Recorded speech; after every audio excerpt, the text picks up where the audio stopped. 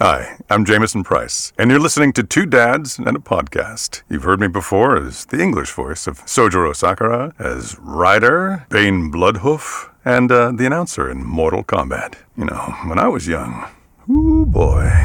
Welcome to Two Dads and a Podcast. Which I will not ruin. I mean, you're here. Nice. I'll give you that one.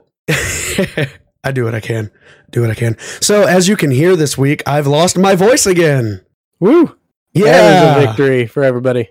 So I can do deep announcer style voices. Nobody's asking you to, though. No, nobody is. But this is how it's going to be this week. This is This is how I'm going to sound for the entirety of this podcast. Okay, maybe not the entirety of this podcast, because this intro is pretty much the entirety of me talking. Yeah, we're gonna cut straight to in another installment. Do we want to call that installments? Yeah. We can interview series. Why don't you tell them what we got in store today? This week in the Two Dads in a Podcast interview series. I can't even keep a straight fucking face. Sounds like you're dying over there. I mean, maybe I am. This week we have Jameson Price. This man is, I'm pretending like I have a deep, sultry voice. This man has it. And I didn't want to make things awkward by telling him his voice was quite sultry, but you did anyway. I did anyways. I tend to do that, I'm not, I never claimed to be an interviewer. I'm just a guy who likes to talk with other people. But this man has been the voice of so many. He's in not just voice acting. He does on-screen stuff, or he did on-screen stuff. He's done video games. He's done anime. He's done Western. He's done everything in between. Some of his big roles is he's, Bane Bloodhoof in World of Warcraft. He was Dreyfus in Seven Deadly Sins. Sojiro Sakura in Persona 5. He was Chad in Bleach. He, at one point, even got to voice Giovanni in one of the Pokemon web series, which was freaking awesome. He's Ryder in, I believe, Fate Zero. So many different characters this that I haven't even scratched it. He's getting close to 500 credits on IMDb. Right. And I mean, that blows my mind. Yeah. Like, he's catching up to some people who have been in the business a lot longer than he has. I absolutely love to see it. So, to save my voice and to let you guys actually listen to it, here we go. Our interview with Jameson Price. Welcome to Two Dads and a Podcast. Two Dads and a Jameson. Make it three dads. Today. Yeah, three dads and a podcast. We've got our new regular here, guys. Excellent. This is kind of, we were trying to, always come up with questions more that aren't being asked. And because we know a lot about what you've done. We know a lot about the voiceover work and stuff. I saw The Patriot when I was that historical film. Yes, I heard it accurate in history classes. I'm like, wait a second. I mean, there's historical accuracy and there's historical accuracy. Yes. So I guess more along the lines of what is it you personally geek out for in your day-to-day life? Well, I'm a big sci-fi nut, so that's my kind of go-to. Grew up reading Clark, Heinlein, and Asimov, and now we have really, really good streaming content. Oh yeah. So Netflix and Amazon Prime have been a godsend, and especially the last couple of years. Yeah, I mean, just the stuff that's coming out and the production quality that's coming out has been just phenomenal and a joy. I seem to remember growing up when you didn't have streaming, and the big seasons were spring and fall, and I never really understood that because it was wintertime. You're trapped in the house. Yeah. And like Disney Plus seems to really understand that, because Disney Plus has been releasing all their everything stuff in winter time. Yeah, it's great. I appreciate that so much. Yeah, but now we're so stuck inside, though, not just because of winter, that we binge it all in like one weekend, and it's like, all right, what am I watching now? Yeah, I have still. I'm rationing the end of The Expanse. I'm just kind of giving myself a little taste every now and then to go, oh yes, that universe still exists. Because I was never one for rereading books much. Although, okay, Lord of the Rings, you can reread every. Oh, a man of my own heart. But I should. I'll show you. Oh, cool. Sorry. I finished a book and then I don't want to read it again. My sister used to be able to read over and over again. I'm like, I already know the ending. Because when I'm reading, I get so involved. I mean, the world disappears. I go, into that world of the book, and that exists for me in a very visceral way. I remember getting in trouble in like 4th or 5th grade because in school I would be reading books, and they thought, oh, he's reading, great. But I'd look up, all of a sudden we're in math. I'm like, whoa, what happened? An hour went by, and I was just lost to the world. Time traveling. No, I like that. You mentioning Lord of the Rings, sorry, we're both huge, like, Lord of the Rings nerds. Super excited about the Amazon Prime announcement. Yeah. And like looking up the behind the scenes of how they made that with an actual forge and everything was amazing. Yeah. But I have an entire shelf right here of Lord of the Rings Funko Pops. And I've got 5 different copies of the book. Didn't you get a new one for this year? For Christmas. My wife got me this one. It's the here, I'll turn off my light. Ton of glare there. There we go. The illustrated edition. So it's all the illustrations of Tolkien. And I love the cover, and the binding has the Elvish on it. Oh man, I was so excited when she got that for me, and she was so concerned. She was like, is he going to be bothered that he has 5 copies now? I was like, no, I've been telling people I have 5 copies for years, and apparently I only have 4. Oops. Can't have enough copies of Lord of the Rings. No. I love it. I don't read as much now. I used to work on a dock, and I was sitting on a forklift reading constantly. Now I'm working in an office on a computer. I don't read as much. Yeah. But I love going through the old books. We have like half price books here, which is just books, wall to wall. And they have their old book section, and it's just these rare limited editions of the Iliad or all sorts of Lord of the Rings, and it's just so I only have so much money to spend. Well, I used to pre-pandemic go thrifting. And you'd find the occasional bit of gold in glassware or something, boots or something. But I'd always make sure to go look at the books because people get rid of them. And I've found some really good reads. Books, records. Those are ones that, especially at the thrift store, they don't seem to know what the records values are. But that's the thing that sucks about smartphones is now you're one click away. Yes. From finding out how much exactly something is. Well, we've talked about literature. I want to know what kind of music are you really into? Because we're really into. Oh, pretty eclectic. That's always a good thing. Good. Love a good Celtic fusion. Nice. My daughter, did she introduce me to Cat Empire? I don't know if it's my daughter or if I introduced her to the Cat Empire. But the Cat Empire, the ska band, Australia, real favorites. Got to see them in London, which was really kind of cool. Oh, nice. But they, I just love, it's just great beat, energetic, fun stuff. Definitely. And I enjoy a good... relaxation, Carlos Nakai, Native American flute stuff for chilling and doing a bit of meditation. Winding down. Spotify has been great just because you can put stuff in and more things come out. Yeah. Oh man, Spotify is great, especially like when they give you like the end of the year thing. Oh yes. And then they give you recommendations off of that, and you're just always finding new music, always finding new stuff, and I love it.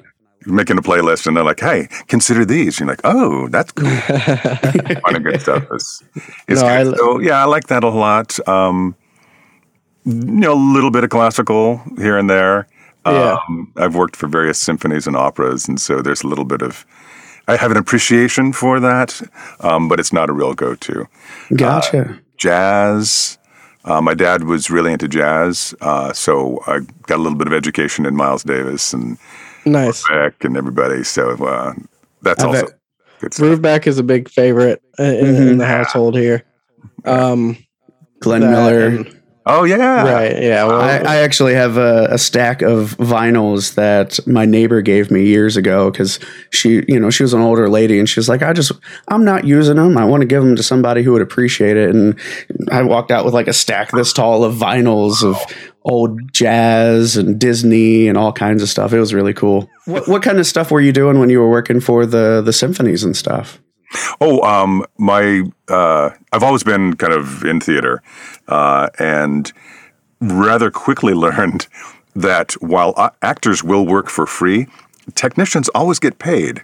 So, I transitioned out of restaurant work as a subsistence gig for my acting lifestyle, because restaurant work, although it was enjoyable and I learned how to cook out of it, is rough, and it's you gypsy from one job to another because you've called in too late or called in too many times because you have an audition or something.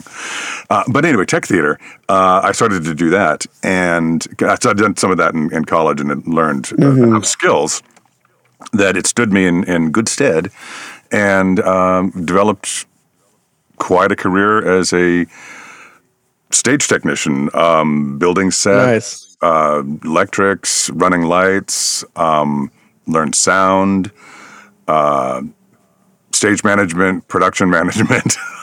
So I was working as the stage supervisor at the John Anson Ford Amphitheater in Hollywood. It's an outdoor amphitheater, roadhouse basically.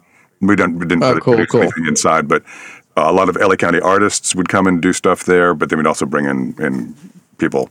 So I worked with a lot of different symphonies that would come in and use the space because it was acoustically just beautiful. So I'd do work for symphonies and setting them up, assisting and miking them. I'm not a mixer, but I'm a good A2 or Audio 2 technician to help the main people.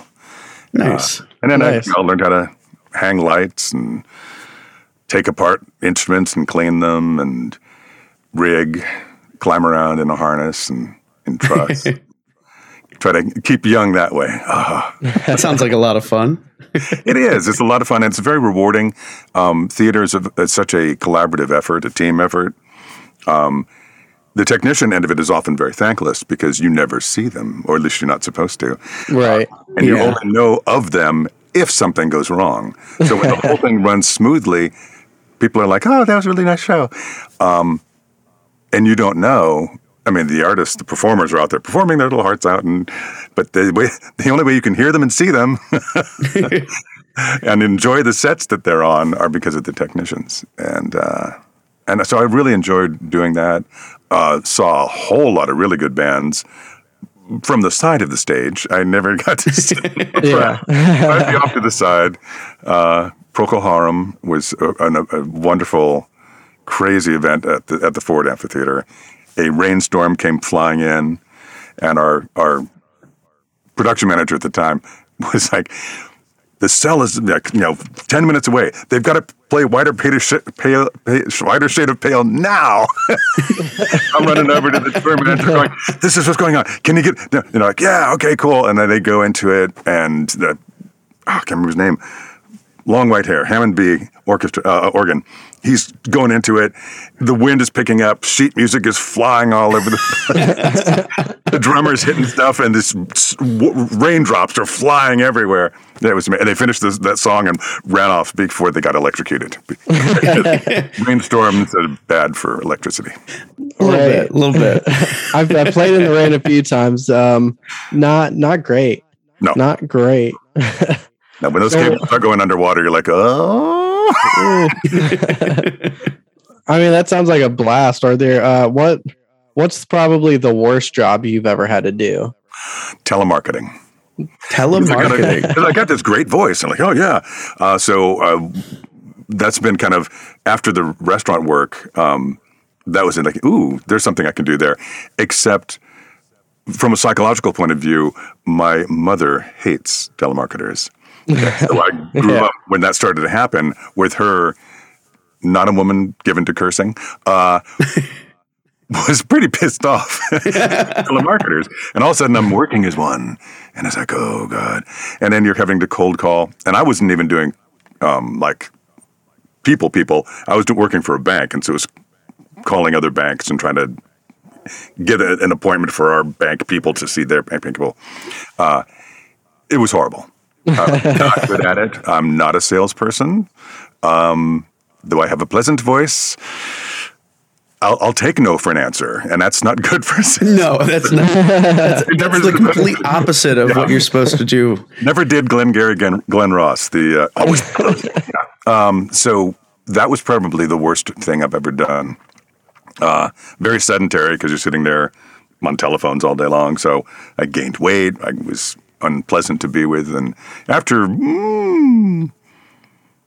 maybe 6 months, maybe less, my wife, who had begged me to get a job because the acting stuff wasn't coming in steadily enough. Like, you've got to get some money coming in. She went, please stop. Just quit. You're obviously unhappy. You're making us unhappy. And serendipity being what it was, within a week or two, the Ford Amphitheater had called because the general manager knew my wife from school, and she was busy with a real job, but I wasn't. And so I got hired there and began a 22-year-long career with them. Oh, nice. Very nice. Oh, I lost which question I was going to ask. I've got the list of backup questions. I mean, I have a list of questions, but going from that, talking, just randomly asking, what's your favorite video game? Wouldn't probably work out. We're very prepared. I Google searched a list of backup questions, such as, are you more a hunter or gatherer?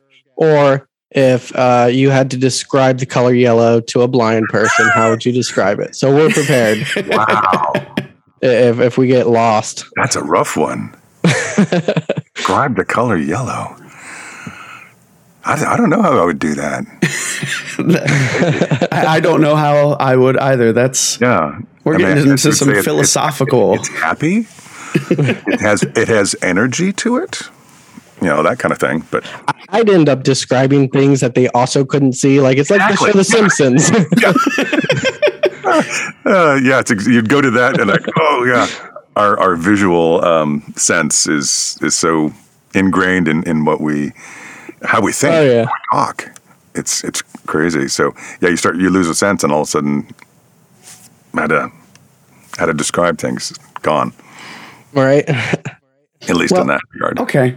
I don't know necessarily that I remember it, but I've got a question that we always like to ask people is, who was one of the first people that you met that you really geeked out for in this profession? Or even, when you work as, a stage tech. Oh, wow. I don't geek out over people. It's interesting. I'm trying to think. Because I worked with Mel Gibson on The Patriot. That was pretty big. Jackson Browne was at the Ford. That was, okay. Hey, it's Jackson Browne. But wow, I don't tend to geek out over people. I can understand that. That's fair. It's a very interesting because I've had some celebrity of my own doing shows and being the lead actor. And, being mobbed after the performance and that kind of stop gushing, please. On one level, it's nice, but my ego doesn't survive on that. That's not how I define my self-worth. So it becomes uncomfortable, that kind of attention. So if I meet somebody who's a celebrity, I don't tend to give them that. I give them, you're a normal person, and relate to them as a human being, which I find celebrities appreciate more than geeking out over them. Because as an A2, I've had to mic people. And if you're putting a lavalier mic down a woman's skirt or dress, you get pretty intimate with some, pretty well-known people. And it's like, oh, excuse me, my hands are cold, sorry. Or would you take this microphone and place it, because you got to run that thing so it's not seen. So I've been, up close and personal with a lot of people of celebrity status. But it isn't the whole geeking out thing. Just never happens for me. Isn't that sort of like a coolness that you have, like mellow? I'm pretty chill. Personality that you got. Yeah, I'm pretty chill. I'm not terribly high strung. See, I like that because that's as somebody who hasn't necessarily worked with, but have met quite a few voice actors through our podcast like this, and a few people in real life. That's one thing that I've always tried to do is they're people. Yes. At the end of the day, they're a person trying to live their lives. I'm not going to, gush over, oh my God, will you give me an autograph? I got selfies, especially for a voice actor, because Mortal Kombat's big. And so people geek out over that big time. And all of a sudden it's like, I've got to do a little voice message for their friends or, it's like, okay. So you give it as much as you can because you want to be kind to people. Mm-hmm. But at the same time, that can be a little, much. Like, I think the three that come to mind that I've met, I met Reggie Fils-Aimé, the ex-president of Nintendo America. Oh, yeah. I met him at a work convention. At the same work convention, Chris Sabat was there, so I got to meet him. And then while working actually at retail at the store, it was a game store, LeBron James just walks in with his family and he's, coming in. I sold him Batman and a strategy guide. And, I just chatted with him about Batman. One of my employees, I actually kind of had to hey, calm down a little bit. And because she was like, oh my God, freaking out. And, but luckily he was with his family and his wife, man, she was on it immediately. As soon as my employee started gushing, she immediately tied her up in conversation. So it was really funny, watching that work. Man, she was just on it. She deserves a paycheck for that alone. Well, and that may be partially why I don't geek out is, especially as a technician in theater, that's really frowned upon. And then I've been the supervisor, so I've been the one talking to my techs, going, Don't do that. Treat them as normal people. So I've been the one kind of policing that.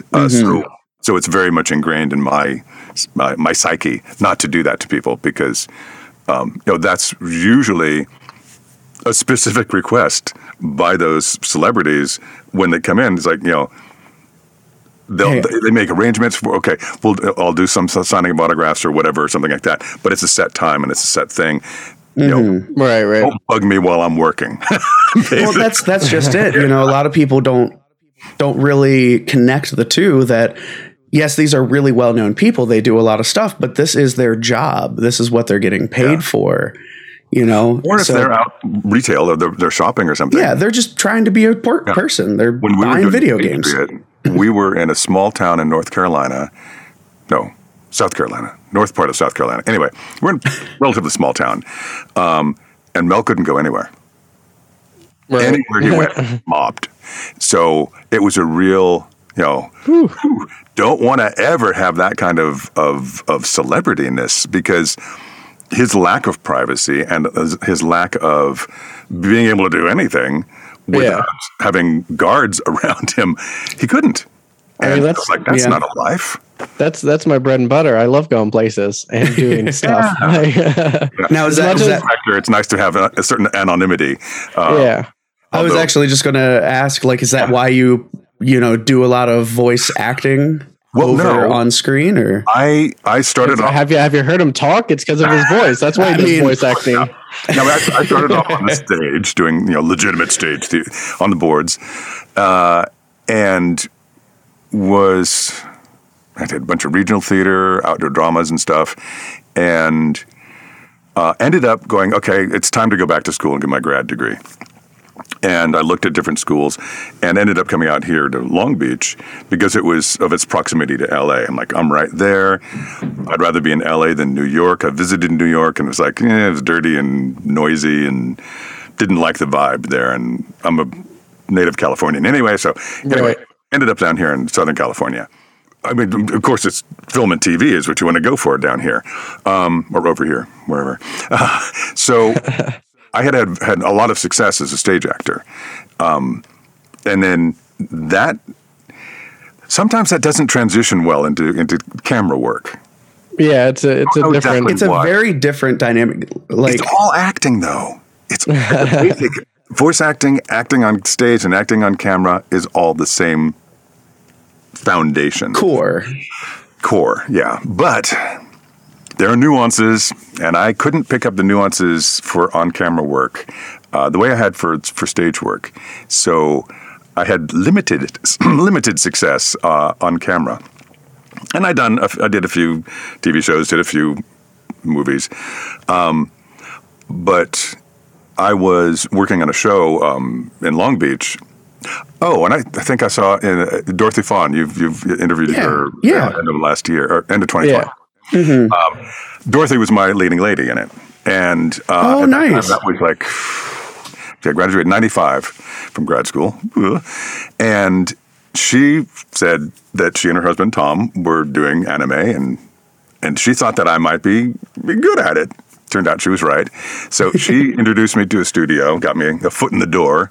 And, here I was with my MFA going, okay. And they're like, okay, let's have you do Man D, Guard C. And I was doing little tiny bits and pieces and doing Walla stuff, which is just background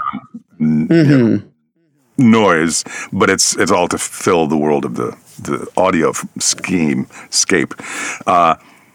But I was like, okay, whatever you want me to do. I didn't go, I have my MFA, you should be doing lead roles. I was very patient and just kind of sponged and absorbed whatever they could teach me and throw my way. And then within a year or two, I was doing major roles, and it just kind of exploded exponentially from that. What I discovered then, when you do on-camera work, they say, okay, come in, and your arrival time's 5 a.m., and then you're going to go, check in here, and then you're going to go in hair and makeup, and you're going to do this, and you're going to do that, and then we'll have lunch, and then we'll shoot you around 2 o'clock in the afternoon. And then you'll wrap around 10 p.m. and head home at 11. And you're like, that's a little brutal. So you do a lot of time. It's a full-on day. You spend a lot of time sitting in your trailer. Or you can go and watch, and I would try to do that just to kind of learn and see what was going on. But yeah, it's a long, brutal day. When you do voiceover, they say, when are you available? And you say, and they go, oh, great, we'd like to have you on this day from this time to this time. And you get paid the same. So I quickly learned that voiceover was, this is nice. And you see a lot of celebrities now, and just under celebrity, the B-lists as well, who are going, this is great. I can get paid a day's wage or more, because they have names, and work for a whole lot less time. During the Patriot, my daughter was born in 95, so Patriot was 99, so she was 4, and I was off for like 2.5 months on that film. I was auditioning all the time. I missed a major portion of my daughter's early childhood. And I found that to be dissatisfying in some ways. I wanted to be there more.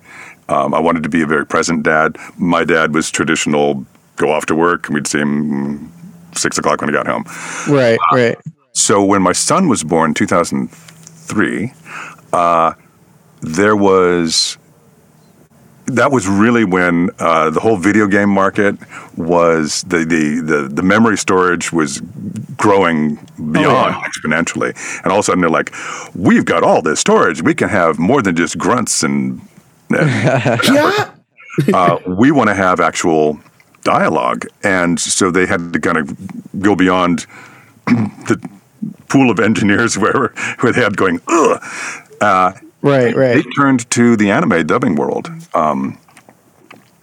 Not too sure why, but thankful they did. Yeah, so we are too. we all made a good transition we still do some dubbing. And at that time, a lot of the piracy was happening too. So, I mean, there were companies going down all over the place, and studios were like, we can't keep up. So anyway, video games took off, and that became, wow, very much. I can work from 10 to 2 because I have to drop my son off and I have to pick him up after school. And that worked out beautifully. So I really dove headfirst into voiceover at that point. And it's pretty much been growing steadily ever since, which is great. So, you with your theater background, what's your favorite production to act in, and what's your favorite production to watch? Ooh. Favorite productions to act in is probably Shakespeare. Yeah, that's pretty typical. I mean, we've had that a few times. that writing. I mean, it's the whole, and we have such the vague historical background of, did Shakespeare actually write Shakespeare? And we'll never know. But the writing. I love Doctor Who's explanation of Shakespeare. That was a great episode. Yeah, but the writing is so much fun. It's all there, and there's so much more. It's all there, and yet there's so many more things to find in it as you work on Shakespeare, as you come back to the plays over and over again. So I think that's my favorite play to do. Right, and then to watch. I mean, I poo-pooed musicals for many, many years. I still kind of do. Well, then I had to do them, and I was like, "Ooh, this is hard." You mean I have to act and sing and dance? Don't get me wrong. We loved doing musicals. We did a ton of musicals. I don't like watching them as much. But yeah, so for me, I mean, Les Mis was a huge, wow. Hamilton, bigger wow. Oh man, Hamilton was so good. So those are such a joy to watch. But then things like Come From Away was just phenomenal. Where, I mean, theater can be so transformative and so effective. So I mean, I love the cathartic experience of theater and the being touched by what's happening on stage. I know they're actors. I know what the lighting is going. I know the audio, and I can still be transported and taken to a different time and place, and learn and grow and feel. So. That's I love that. In live theater, there's just that energy exchange between performer and audience. That's fantastic. Yeah, I did theater all the way from middle school through my first semester in college. Unfortunately, I wasn't able to continue. We did college. A musical together where we held hands and it was almost kissed.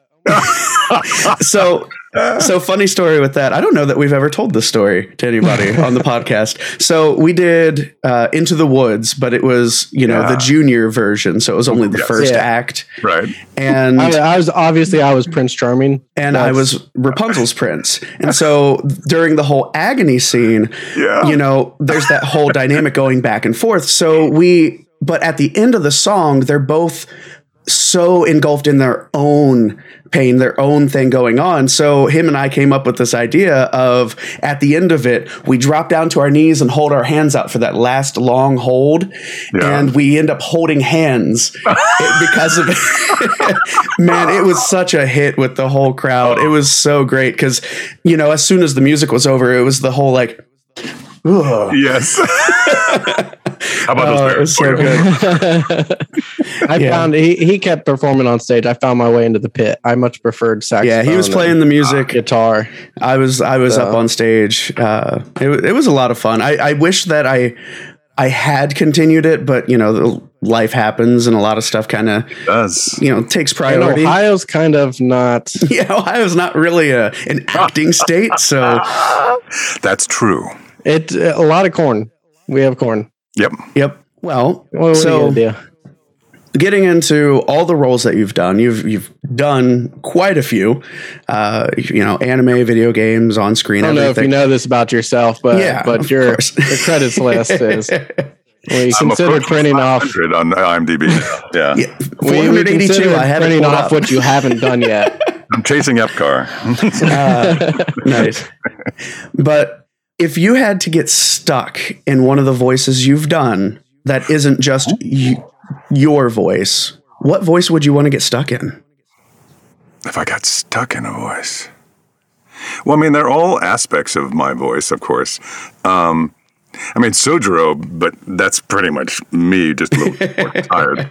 I mean, I'm tired, Dad, so I relate to him so much. And Gankatsuo, the Count of Monte Cristo, was, again, me, but there's a deliciousness to him that was kind of fun. The one that was, I guess, kind of out of my normal speech, Ryder, just because his joy of life, his exuberance, and it's you know, I'm pretty chill. He's not chill at all. So that's that kind of bit of a bull in the china shop, and just his joy of life is wonderful for me. So I would, I guess, pick Ryder. So I guess we're like going into like Fantasyland questions now. All right.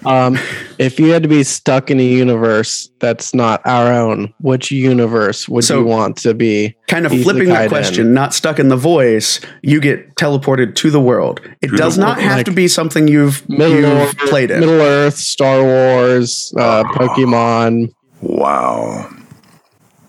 There's so many fun worlds. I know. There are a lot of dangerous ones too. Well, that's because I mean, Lord of the Rings, right? Great. Oh, maybe not so great. That's really dangerous. Right. Do you like dysentery? Because you're gonna have dysentery. Right. Gosh, and Star Wars, but again, dangerous. There's awful people running around trying to do things to you. Oh yeah. Right. And randomly your planet might explode. Randomly your planet. The Marvel Universe would be really cool, except again, danger, aliens. Especially if you live in a big city. With my luck, I would be stuck there and I wouldn't have any superpowers. I would just... It would just be your normal life, except now there's giant aliens attacking. I would walk out to start my car up and it would just be crushed. And I wouldn't know why. Why? What's going on? I would say the Star Trek universe. Nice. Okay. I like that. When I look at, I mean, I watched the original series when I was growing up, but the whole Star Trek arc and what Roddenberry was going for, was fair and equal, and was a civil society and inclusion, and so, God, it was such a, oh my, can we just live there kind of feeling that. I mean, there was trouble and strife and things, but you got to for entertainment. You got to have some conflict. But the society in general seemed to be more peaceful, more intelligent, more inclusive, more evolved. And right. It was a very progressive show in an era where progressive wasn't scene the way it is now. And I think that's why Star Trek still holds up today. Not necessarily, especially the originals. It's a little hard to watch nowadays with all the special effects we're used to. But the concept and the overlying plot and the story and the characters are so relatable now, even still. And I like that answer. That's a good one. But that's for me. I think if that universe, I could be okay living there. I would enjoy living in a lot of the other ones, but it will depend if you're if I have the powers or not. Yes. We'll just vacation at some of the other ones. Yeah. Now, if you could pick a superpower, have you thought about this one? Of course, we've all talked. We've all thought about what superpower. Invisibility was big on my list for a long time, and super strength was, but I think a consistent one for me has been flying. Yeah, I would really dig flying and just. I think we're going to get along for a while here. I think that was my pick. When you look at the overview effect the astronauts have, they get up there and they go, "Oh shit, we're all on that." Yeah, that's where we live. And look at all this other stuff that's not hospitable and not inhabitable. So that the perspective I think that you get, just back a little bit and flying over it all, and also then you wouldn't have to worry about heights. Yeah, wouldn't have to worry about heights. You don't have to worry about driving in your California traffic. Right, no traffic for you. You just I want to go to I don't know. I want to go to Italy this weekend. Sure. You just zoom over there, bring a snack. Teleporting would be good because it's be instantaneous, but I like the journey. Watch out for new buildings. If they built something, Got to be able to filter that out. Yeah. What is your craziest on the job moment that you've ever had go on? One of the most kind of crazy and cool things, I guess, and more from a technical point of view, we had a couple of different, but this is the first concert. It was a Lost concert. Michael Giacchini and the session musicians came, and they had the parts of the airplane and stuff that they were playing for the soundtrack. So he did the music of Lost. But we had a screen up, and we were showing episodes of Lost while they were playing. So it was all related and all together. It was very cool. Yeah. Okay, so a storm came in. Always with these storms. Yeah, a storm. Because you're outside, and that's the thing people don't get. Rain, wind. So a storm was coming in, and when the screen was brought in, now, mind you, the stage is full of musicians. Yeah. Important musicians, session musicians from these are all really cool cats and people who work all the time and they're top of their game. And Michael Giacchini, the guy who brings in the screen, it's non-perforated, which means there's no holes in it. Which means it's not a screen, it's a sail. Oh no. Yeah. So we go, okay, we got to do, and he's like, I've got 2 tons of weight on each pillar. Yeah, okay. Okay. And you know what the force is that's going to hit have you done the math? And of course he hadn't. So we roped off the top points on the screen. So those were triangulated 45 degrees north of front and back so that to keep the screen steady. So the wind came, and the way that the wind was going, because it's a canyon, basically. So the wind came this way, hit the back of the hill, and swooped this way. Oh, yeah. So here's the screen, here's the orchestra, and it's doing this. Oh, no. And you're like, and it's not getting there, but it's getting close. And it was really scary. And this is going on. And so this is happening. We ended up having to go out, and we loosened the bottom points on either side of the screen and let it sail. But we had to tie it off. So we sat there on the hillside behind, and we took turns because it was a long concert. So everybody got it on the crew. Basically, got a turn to sit there holding a line on either side, and the wind would come and blow, and we'd let it go. And we'd pull it back in, and we'd let it go, and we'd pull it back in, and it worked. And it went like this way over their heads, not this way over their heads. So that was a crazy, crazy moment that we salvaged. It worked, and the whole storm idea was great for Lost. It worked beautifully. It was just a little terrifying for the technicians. It's themed. It was very themed, exactly. I'm going to take one of his questions that he usually asks, and it's, do you like the sound of your own voice? Oh, like is a hard word. Because nobody really likes the sound of their voice. This is why I asked the question, because I believe that same exact sentiment. Oh, yeah. You have that in your head. Oh, I sound like this. And then you hear it back and you go, oh, I sound like that.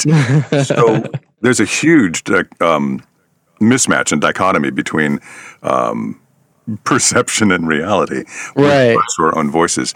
The thing about an actor on camera or voice is that you have to get past that. Right. For on camera, you've got to get past looking at yourself and going, oh, look at my hands. Oh, God, what am I doing with my face? You have to let that go. Voice-wise, you have to let go of, I sound like that? And listen to, did I mean that? Am I communicating the story effectively? And am I being true to the character? So you start listening for different things. But it's a process of getting inured to it and to go, and to let it go. And to focus on the things that matter. Mm-hmm. Because whether or not you like your voice doesn't matter if you're being hired for it. And then you're like, okay, now how do I give them more of what they want? So, yeah, I mean, I like it in that it gets me work. I have stopped people in their tracks talking before, which is kind of funny. My wife worked for the Long Beach Symphony here, and at the downtown, the Terrace Theater, and pretty much any space you can find that acoustic hello place. And I was the husband, so I'm like handing out programs, and I remember finding, oh, there's that spot. Okay, I will stand here. So I'm standing on the steps, and I would go program, and people would go, what? I was in this acoustic bubble that just I echoed in their heads. They were like, okay. I mean, I could have manipulated them with my voice, but it was crazy, and it was like one of those. This is fun. Well, I guess since he stole one of mine, I'll steal one of his. That's fair. Do you play any video games? Have you played any of the video games you have voiced? One of our listeners specifically, he wanted this question, and it was specifically about the Disgaea games, if you've played those, but in general. I love video games, and I love playing them, and I'm terrible at them. So there's a lot of games that I'm in. I just have to check stuff on YouTube because I can't get there. God of War, I was like, I saw my first troll. Oh, hey, there. Okay, now I'm stuck. Such a beautiful game, too. We recently Diablo 3, because Diablo 3. Oh, yeah, I like that game. There was a lot of. It was easier. I don't know. What I really enjoyed, because we played Gauntlet on Xbox. Oh, man, I loved Gauntlet. And it was so much fun because all four of us would, be on a screen and running around, and my son is, 4. I'm like, keep up, come on. And Diablo 3 was in the same vein where we could all work together and run around. So I really enjoy those kind of cooperative games. My son and he grew up playing Halo. We were playing Halo together. We were both in Halo 5, and then Halo 5 was single player. We're like, come on! So that ended our Halo games together. I couldn't get past. I got out in the desert, got stuck. Zelda, okay, I got through Zelda. The Breath of the Wild. Breath of the Wild, and such a good game. My son's getting through that. My wife was really, when she was in college, Zelda was the big thing. Oh, yeah. Ocarina of Time and Majora's Mask. And she got us into it when later. And we got the Nintendo and we had a lot of fun with Zelda. Yeah. So Zelda is one that I have played. Diablo 3 I've played. Oh, gosh. Playing, this is a fun one. So, it's a fighting game. My character was Algol. Soul Calibur. Yeah. Came in there. Fine, I got it. My brain still works. So playing Soul Calibur. Because I'm in it. Great. My son's 5 or 6. I don't know. Little. And we're playing. And he's kicking my ass.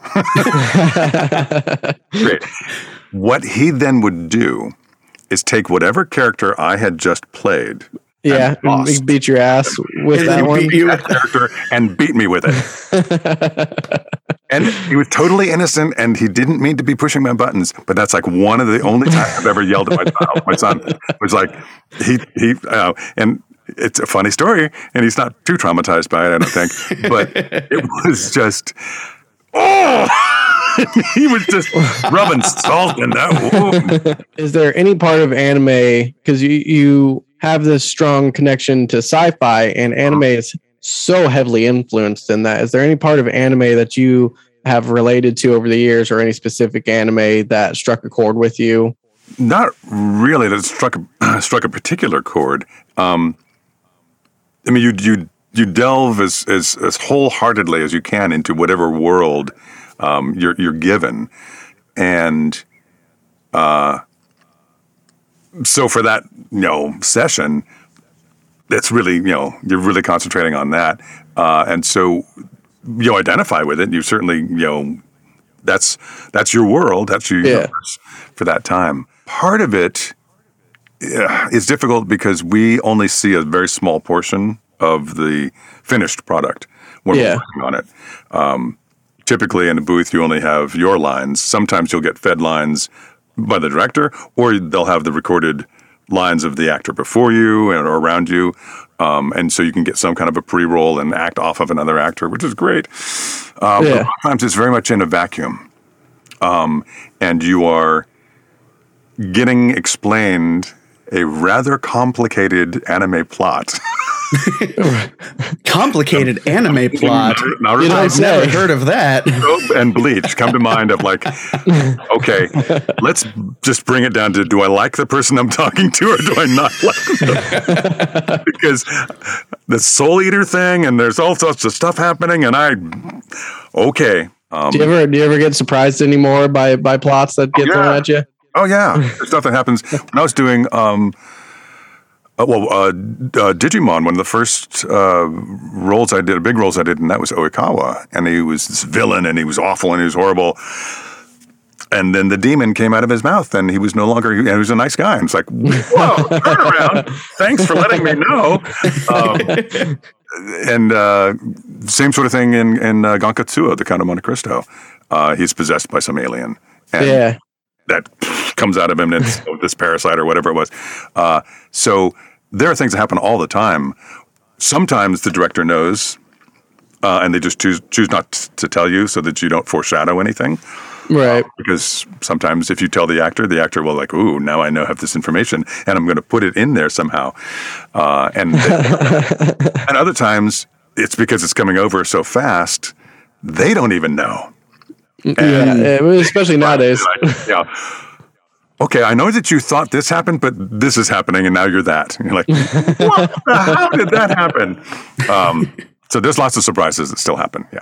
Oh man, it's been awesome getting to know you, talking to you, and getting some of your insights, man. Maybe when things open back up, we can try to get you, catch you at a con in Ohio, or maybe we'll just reach out in a year and get a 1 year later. There we go. Where are they now? Yeah, where are they now? All right. You have a wonderful night. You too. Take it easy. See ya. And there it is, guys. Jamison Price. What an amazing guy. He fit everything we wanted out of all of our interviews and everything. He's the nerdiest guy. He's humble. He had great advice. He was just super fun to talk to. And, we're still working on more. We love this series and we love doing the interview series. So, yeah. And as always, Johnny Young Bosch, we're available. Yeah. Johnny, we'd love available. To talk to you, man. I know you watch the stream. Obviously. I know you watch. and we're just waiting. Like you don't have to, you can just ask. Yeah. Yeah. Just reach out to us. And you can do so on Facebook, Twitter, and Instagram, all at 2dap2020. You can email us at 2dap2020@gmail.com. Our YouTube is, you guessed it, 2dap2020. And you can comment on the videos. Just go on there. I know you got your personal account, and you can just let everybody know. At 2dap2020. 2dap2020. .com at gmail.com. No. .com. www. Next time on Two Dads and a Podcast. Next time we will be doing our top 5, count them, 1, 2, 3, 5 Final Fantasy playable characters. Yes. Now this is obviously in celebration for I forget what Final Fantasy VII's 25th anniversary. There we go. Damn, that's an old game. But yeah, we didn't this week because I want to let my rest voice a little bit. I want to let my voice rest a little bit more. So not as much conversation this week for you guys. We also want to try and kind of get our orders and thoughts and get our forward sentences. Yes. Well, guys, as always, thank you so much for listening. See you next time, all you podcast listeners.